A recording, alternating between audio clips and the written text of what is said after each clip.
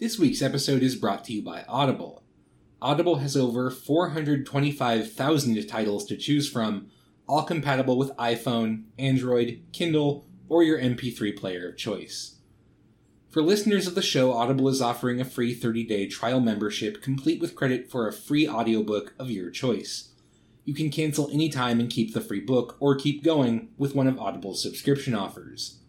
Go to audibletrial.com/Japan to claim your offer. This week, I'm going to recommend Night in the American Village by Akemi Johnson. Johnson takes on one aspect of the American presence on Okinawa, the difficult, complex, and often quite depressing relationship between American servicemen stationed on Okinawa and Okinawan women. Covering everything from intermarriage to the terrible stories of murders by American personnel, this is a fascinating look at the human cost of the American strategic presence in East Asia. Go to audibletrial.com/Japan to claim your copy.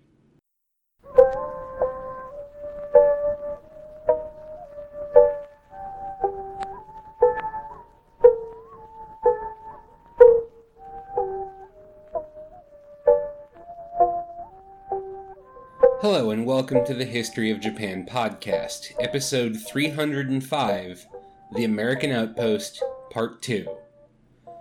The more I think about it, the more I think there is a fundamental similarity in the way that both Imperial Japan and the United States regarded Okinawa. To be clear, that's not me saying that the two treated Okinawans the same way. The extreme callousness with which Okinawan lives were handled in 1945 by the Imperial Japanese government, the project of forced assimilation, these things are different, more damning than even the worst possible interpretation of USCAR policy. But they do point to one similarity. For Imperial Japan, Okinawa was always about strategic value. It was an island base in the middle of a region crucial to defending the empire. The decision to annex Okinawa was driven by that strategic imperative and nothing else. When average Okinawans entered into the equation, it was as a secondary consideration at best. The Tokyo government regarded them as, at best, backward offshoots of the Japanese people, lower on the scale than even pre-Meiji Restoration Japan had been. The only real consideration required was to civilize them by making them as much like mainland Japanese as possible, hence the whole forced assimilation project. Okinawan welfare was never a concern. Developing the Ryukyus economically ranked even lower on the priority list than developing the actual colonies of the empire did. At least Korea had natural resources that were worth exploiting. The Americans, it is worth noting, took Okinawa for exactly the same reason. It had strategic value as a base for American power in the Pacific. There was no real consideration of the will of average Okinawans, who, it is worth noting, pretty consistently always overwhelmingly supported some form of incorporation into the new Japan over remaining in American territory. The strategic rationale was the only reason to keep Okinawa. The annual budgets submitted in the 1960s by the administrations of both John F. Kennedy and Lyndon Johnson all contained this identical line. Quote, "To protect the security of the free world, the United States will continue the responsibility for the administration of the Ryukyu Islands as long as conditions of threat and tension in the Far East require the maintenance of military bases in the islands." Unquote. Lieutenant General Albert Watson, who did a turn as the High Commissioner of the Ryukyus, one of the two leadership spots in USCAR, put it more bluntly. Quote, "Loss of administrative rights would reduce or destroy the freedom of our military forces to act, and would seriously impair the usability of Okinawa as a base in defense of free world interests." Unquote. Once again, nowhere here does the will of the Okinawan people even appear. Both American and Japanese leaders were, in the final analysis, happy to sacrifice Okinawa in order to further their own ends. As a result of this focus on the purely strategic aspects of the island at the expense of the people living on it, the Americans ran smack dab into the same problem as their predecessors in Tokyo had. It was all well and good to nab themselves a strategic base in the Pacific, but what the hell are we actually supposed to, do with these islands? The American answer to this question was, with some changes accounted for by the American context, remarkably similar to the answer of Imperial Japan. Inasmuch as there was consideration of what to do with Okinawans, the answer was, Americanize them. Give them a government patterned directly on the systems of the United States, in the form of the government of the Ryukyu Islands, the GRI, but of course with appropriate safeties in the form of USCAR's own lawmaking powers, because those Okinawans were of course new to democracy and they needed a strong guiding hand. Typical of this attitude was an offhanded comment by none other than the head of the U.S. occupation of Japan, Douglas MacArthur, to George Kennan in 1948. He told Kennan that Okinawans are, quote, a simple and good-natured people who would pick up a good deal of money and have a reasonably happy existence from an American-based development on the Ryukyus, unquote. Surely these simple people would happily accept the money brought in by American soldiers and would accept their lot as the protégés of the United States. Both the Japanese and the Americans, therefore, shared a fundamental assumption that Okinawans needed to learn how to be more like them. Once they did, the Okinawans would come around, learn to accept their new role in the Pacific strategy, and all would be well. By the 1960s, it was clear this approach was failing for USCAR, as it had in many ways for Imperial Japan. The Okinawans, far from accepting American rule, were organizing against it more fiercely than ever, joined by a mainland Japanese government that was increasingly interested in restoring its control of Okinawa as a way to mark its own national resurgence during the post-war economic boom. Friction over American policy on the Ryukyus reached a point that one of the premier observers of the contemporary U.S.-Japan relationship, Edwin O. Reischauer, described Okinawa as, quote, perhaps the gravest single problem in Japanese-American relations, unquote. American attempts to win over the Okinawans to USCAR's cause, meanwhile, backfired pretty consistently, when they weren't actively shooting themselves in the foot. A lot of attention was put into projects like USCAR-backed newspapers designed to put forward a good interpretation of American policy. Far less was paid to things like, currency policy. For the first few years or so of the U.S. occupation of Okinawa, the economy was a confused mess of U.S. dollars, new yen from the mainland, and a military scrip issued to American GIs for use on the island, called A-type scrip, and a separate military scrip for civilian use, called B-type scrip. Eventually, U.S. dollars and mainland yen were barred by USCAR in favor of these two military-issued currencies. Essentially, USCAR was issuing its own money. This was supposed to be a stopgap to help stabilize the economy of the islands. It's all a bit abstract, but generally stronger currencies like the US dollar are better for a more developed economy. Weaker currencies are better for a developing economy. Okinawa was firmly in the latter category. It had never been rich, and it had just been blown to hell during the Battle of Okinawa. For such an economy, it's true the US dollar was not a good fit. So the military scrip system was implemented stopgap, with the A-type system eventually phased out in favor of the B-type, known to history as the B-yen. Which is all well and good, except for the fact that first, the A and B-type scripts had slightly different values for some reason, and B, the values of these scripts were actually pretty wonky. One of the central pieces of the post-war Japanese economic miracle was a fixed exchange rate of 360 mainland yen to $1 US.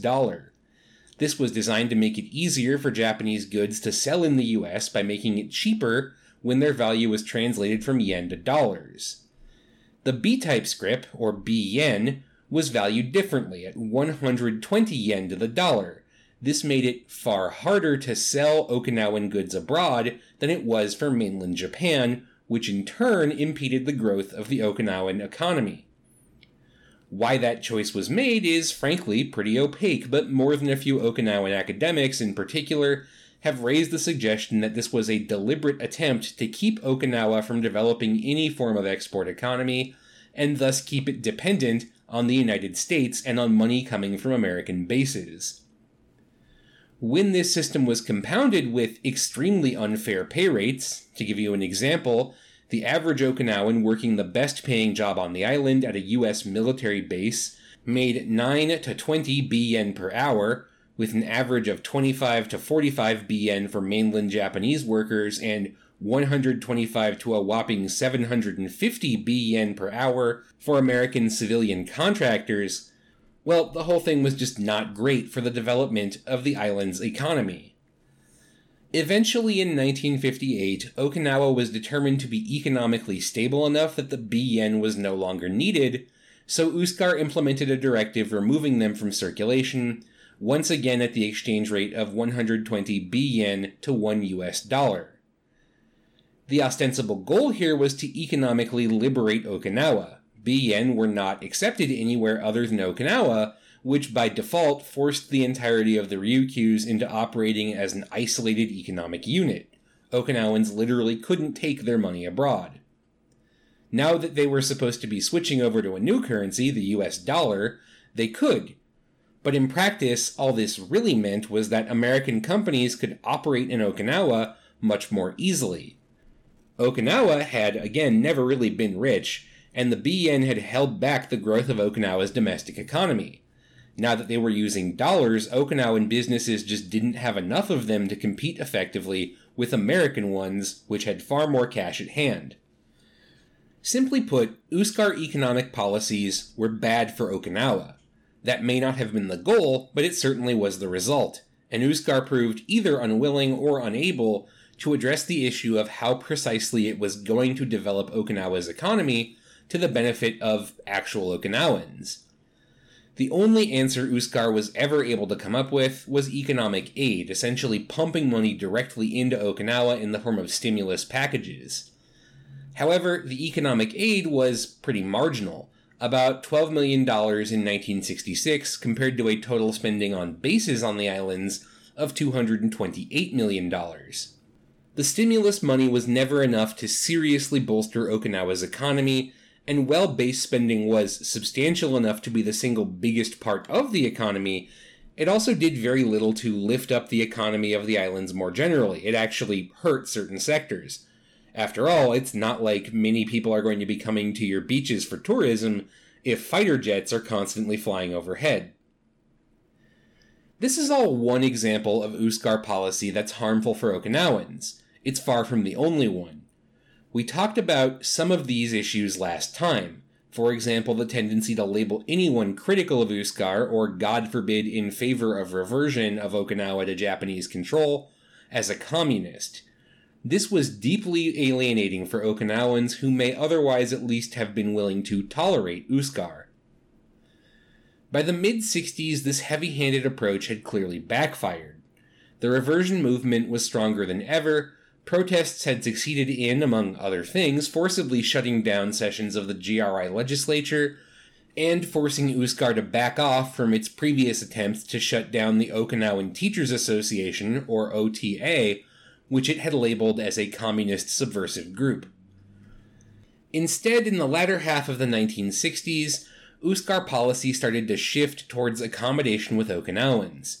The hope was to try and encourage Okinawan groups friendly to U.S. policy to step forward and stand up to the reversion movement. But where could USCAR find these people? By the mid-60s, there were 3 major political parties on Okinawa, and 2 of them were pretty overtly hostile to USCAR. We've already discussed the Okinawan People's Party, or OPP, a hard-left organization that was one of the few USCAR did correctly identify as being tied to the Communist Party. Their major competitor was the Okinawan Social Mass Party, or Shakai Taishuto, a social democratic party that was also pro-reversion, and which cooperated with the OPP on that front. The only real USCAR-friendly major party was the Okinawan Liberal Democratic Party, which, just as the name implies, shared its policies with the mainland Liberal Democratic Party of Japan. Like the mainland LDP, the Okinawan LDP was a center-right party focused on business and economic expansion. USCAR hoped the Okinawan LDP would see the advantages of American rule in the form of investment and business deals with the United States. After all, the mainland LDP certainly had seen those benefits. But here too, the American vision was met with some resistance. After all, literally just the name Okinawan Liberal Democratic Party suggested some form of connection between the Island Party and the mainland party. The Okinawan LDP was certainly sympathetic to USCAR, but it was also distinctly pro-reversion overall. Still, the Okinawan LDP at least advocated for a policy of slow, gradual reversion to Japanese rule with no distinct timeline for when that was going to happen, as opposed to the SMP and the OPP, which both called for immediate reversion. So USCAR began to switch strategies. USCAR would draw its own presence in government down to an extent. Wherever possible, American MPs would be replaced by policemen run by the government of the Ryukyu Islands, and USCAR would take a less heavy hand in rule over the island, gradually rescinding about 60 different laws it had passed unilaterally in favor of ones passed by the GRI legislature. It would also make some concessions for the Okinawan demand for democratic rule. In January 1968, USCAR made a huge announcement. The fundamental governing structure of the islands would change to an extent. Once upon a time, the chief executive of the government of the Ryukyu Islands had been an USCAR appointee. The first 4 of them had all been American choices. Now the 5th one was about to be selected, and USCAR announced that this time there was going to be a full and open election for the top job. The High Commissioner of USCAR at the time, Lieutenant General Ferdinand Unger, put the reasoning for this decision simply enough. By having the elections, USCAR, quote, might momentarily satisfy Okinawan aspirations and thereby give us more time in putting off the day when our freedom of military operations would be circumscribed, unquote. The hope was that USCAR could cash in on what goodwill it had from this move and try and get the Okinawan LDP candidate into the top spot. Thus, they would be able to build up a coalition of Okinawans to support a gradual timetable for reversion, allowing the American bases to keep operating, at least for now.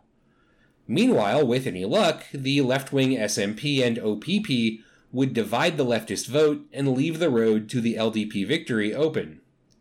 If that was the plan, it was not a good plan, and it fell apart pretty much immediately. Almost immediately, the SMP and OPP were able to put their differences aside and rally around a single figure, one of the founding members of the radical Okinawan Teachers Association, Yara Chobyo.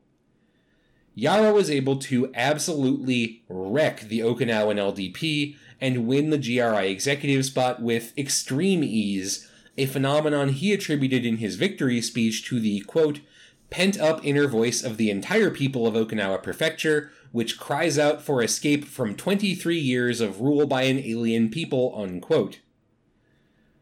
With Yara in office, astonishingly, the protests against USCAR and demands for reversion did not subside. If anything, they increased. USCAR was losing ground. Victory, for the reversion side, seemed near at hand. As Yara was using his new platform in the GRI to lobby for reversion, a new wave of protest broke out in December 1970. In fact, fun bit of inside baseball for you all, this was the story I initially planned to tell during this series. It was only after writing 2/3 of a script before arriving at the mid-1960s that I decided to expand this into a broader look at the history of USCAR and the period of American rule on Okinawa. Anyway, going into late 1970, tensions were already running high because of a court-martial trial, one of U.S. Navy Petty Officer Johnny Ward. Ward had drunkenly run over an Okinawan woman, a housewife, and killed her in September of that year. His trial began in early December and lasted all of 5 days before he was acquitted, in what an internal memorandum for USCAR would later refer to as a, quote, miscarriage of justice. I've tried to find the trial records to figure out exactly what happened to get Ward off. Drunk driving and hitting someone seems like kind of a slam dunk. No luck so far. But the important thing for here is that the result of the trial, the fact that Ward got off, The fact that, like all American soldiers, he was tried in an American court rather than an Okinawan one more painful reminder of the island's occupied status, all of this inflamed anti-American tensions. Tensions were further inflamed when, by the same year that Yara was elected, there was a major accident at one of the American bases. Specifically, a B-52 bomber leaving the American air base at Kadena on its way to go bomb the Democratic Republic of Vietnam, aka North Vietnam, suffered a major failure during takeoff and exploded. Astonishingly, only 2 members of the crew were killed and no Okinawans were injured, but the blast was huge, blowing out windows miles away, and that drew huge protests and even more anger against the American bases, both because of the damage the bases had created, including this explosion, and because the whole thing became wrapped up in concerns about American policy in Vietnam, as well as suspicions, correct ones as it turned out, that nuclear weapons were being stored in these bases as well. Those tensions boiled over on December 20th, 1970. The location was Koza, a small town on the outskirts of Naha, the capital of Okinawa. Right next door was the Kadena Air Base, run by the United States Air Force, one of the largest bases on the island and one that's fairly close to the largest metro area in Okinawa. As you might imagine, that proximity created, and still creates, a lot of tension. Koza had, and has, among many things, a great many bars, many of which cater to American servicemen on leave off base. On the evening of the 20th, around 11 p.m., a group of 4 American servicemen leaving one of the bars, presumably after a few drinks, hit an Okinawan man with their car. Fortunately for the man, he was actually okay, a little bruised and presumably a little freaked out, but no permanent injuries. The 4 servicemen went to check on him. Seeing that he was okay, they started to get back into their car to go on their way. However, even though the accident was not serious, the spectacle of these Americans just up and leaving after hitting an Okinawan with their car was enough to push the locals over the edge. They started to yell at the Americans, accusing them of a hit and run. Supposedly the chants started to include things like Yankee Go Home and No More Acquittals, a reference, of course, to the court-martial of Petty Officer Ward. Someone called this in because shortly thereafter a squad of military police from Kadena arrived on the scene, but all they did was grab the Americans and whisk them back to base without checking on the victim of the crash, without answering questions about the liability of the Americans for any injury, assuming, I suppose, that this was a kind of thing that could be dealt with quietly. However, even without any serious damages, the fact that this was one more vehicular injury case where the Americans appeared to be getting away scot-free, well, that touched a nerve. To facilitate getting the American servicemen out, the American MPs had set up a series of checkpoints around Koza. At one of these checkpoints, American servicemen crashed into a car full of Okinawans. This time, the response from the locals was far stronger. A large crowd of locals, including among their number, hostesses and prostitutes catering to the GIs, as well as musicians, bartenders, students, left-wing political types, all of them converged on the scene.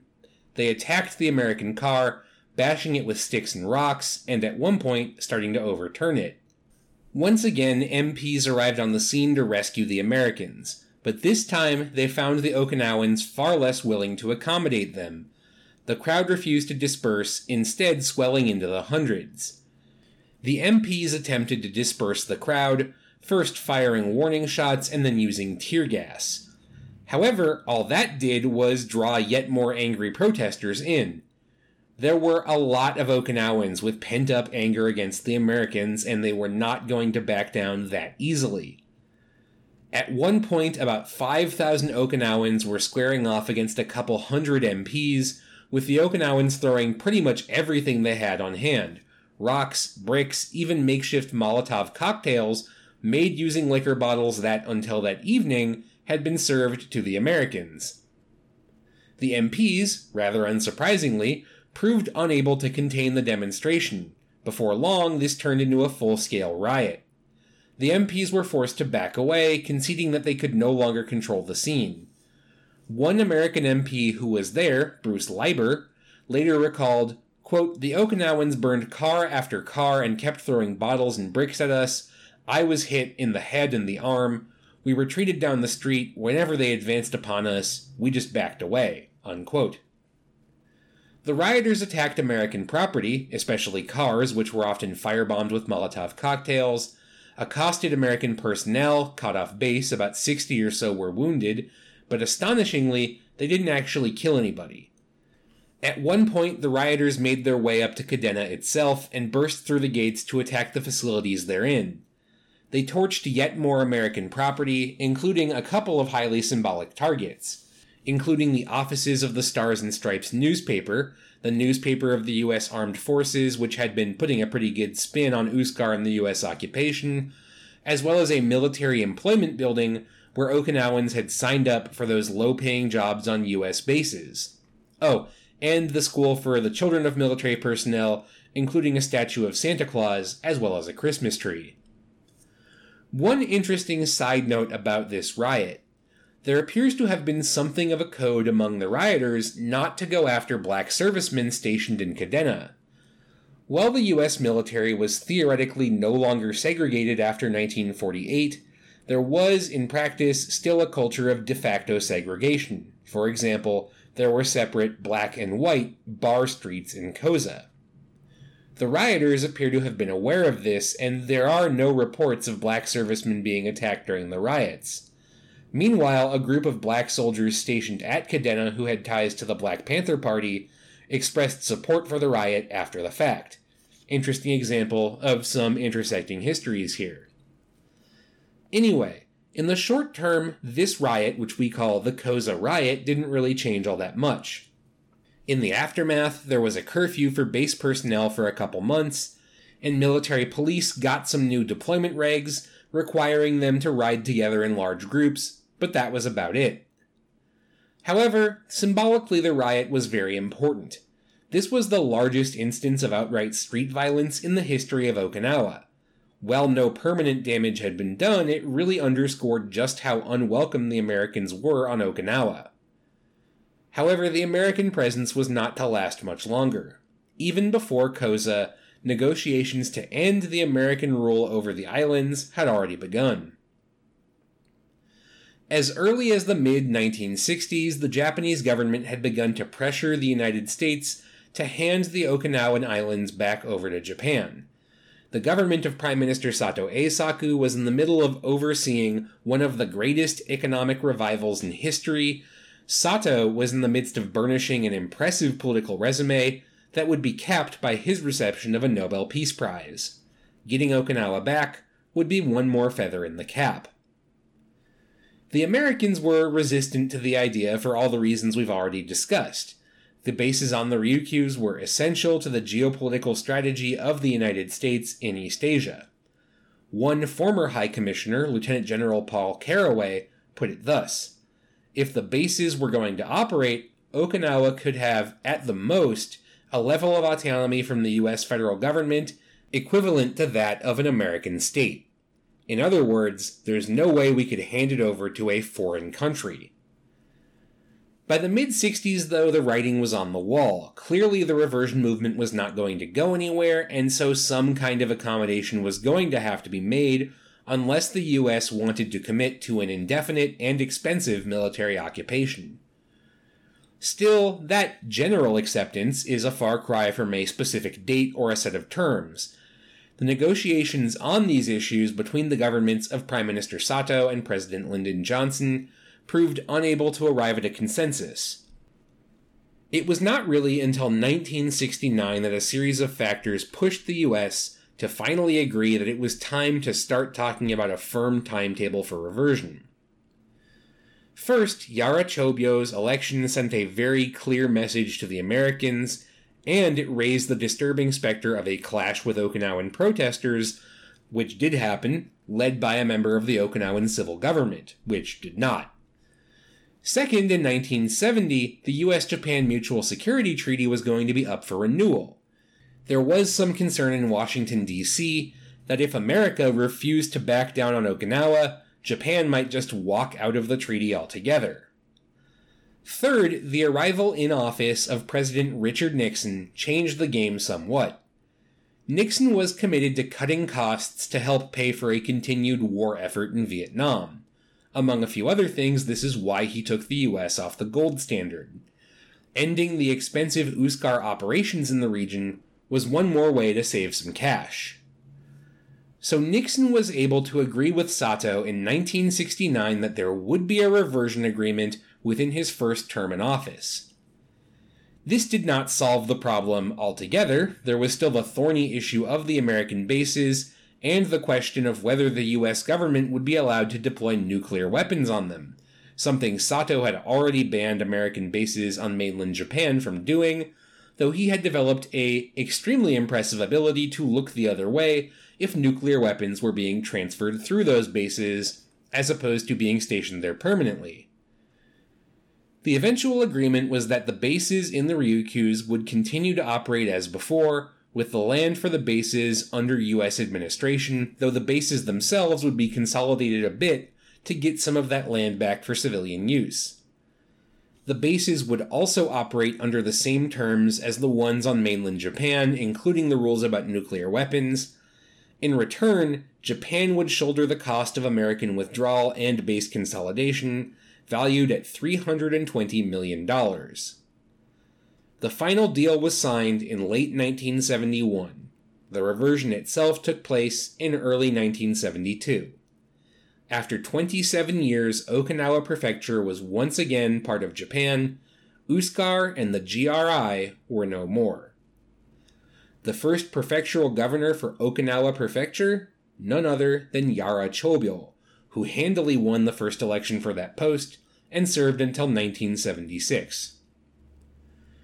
So what are the lasting legacies of this 27-year interlude? Well, there are quite a few. First and foremost, the continued American presence on the islands. The Ryukyu Islands total 0.6% of Japan's landmass, but 62% of the land used by American bases in Japan is within Okinawa. The bases remain open to this very day, and they remain very controversial. There is still a very strong anti-base movement within Okinawa Prefecture, and Japan more broadly. We're going to talk about it at some point. There are also powerful physical remnants of the US presence. For example, in just the past few years, there have been a series of discoveries of stockpiles of Agent Orange in former American dump sites from the USCAR period. Kadena Air Force Base is known to have had a pretty substantial amount of Agent Orange on site. Several American servicemen who served in the Ryukyus are known to have been exposed to Agent Orange. There have been worries among Okinawans about contamination from these weapons spreading outside the bases as well. Then there's the enduring cultural legacy of the US presence. Particularly as more and more documentation related to USCAR and the Cold War was declassified, a sense has grown among some Ryukyuans that they were sold out by both the US and the Japanese government. After all, USCAR may be gone, but the bases are still there, and with all the noise and pollution they create, well, Okinawans have never had a chance to weigh in on any of that via referendum or election or any direct method like that. Even the hated extraterritorial system remains in place. To this very day, the US government insists that in order to provide US servicemen with the same rights they would enjoy as American citizens at home, it has to retain jurisdiction over American personnel in Japan. That clause is still in the Status of Forces Agreement that allows US troops to be stationed in Japan, though in recent years the Americans have realized that this is a very bad look, and they have started handing over some accused American servicemen to Japan on a case-by-case basis. More than anything, I think this sense of ill use among Ryukyuans is the most lasting legacy of USCAR. It's true, the reversion movement was able to organize to bring Okinawa Prefecture back into Japan, but few histories of the topic cover the involvement of actual Okinawans. Instead, they focus on behind-the-scenes US-Japan negotiations.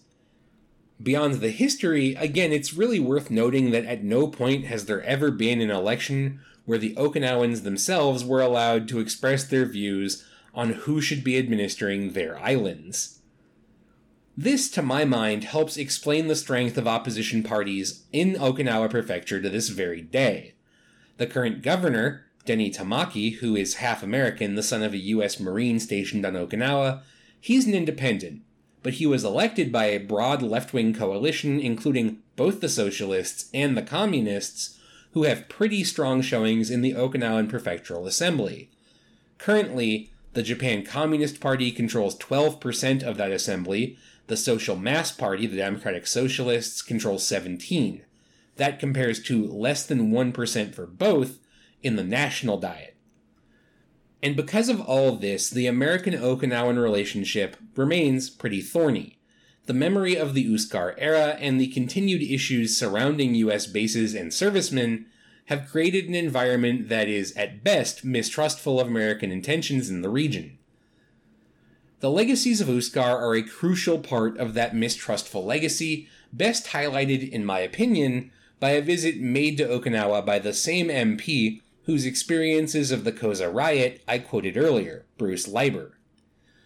Leiber returned to Okinawa in 2010 for the 40-year anniversary of the riot because, in his own words, quote, "I wanted to make up for my role in the things that went on here. Even if I was the only one present on the anniversary, I wouldn't have minded. I just wanted to be there for that moment of history." Turns out he was not the only one. He ran into a film crew shooting a news segment to commemorate the anniversary. When he told them who he was, they eventually asked him what he thought of the riots and whether they were justified. His response was, "Absolutely. Okinawan people were pushed around by the American military too much. My only question is what took them so long to rebel." According to Leiber, he spent the rest of his trip being stopped by people who asked to shake his hand, take photos with him, or even buy him drinks for saying that. USCAR is dead, and really, by most Americans at least, forgotten. But its memory in Okinawa Prefecture, it lives on.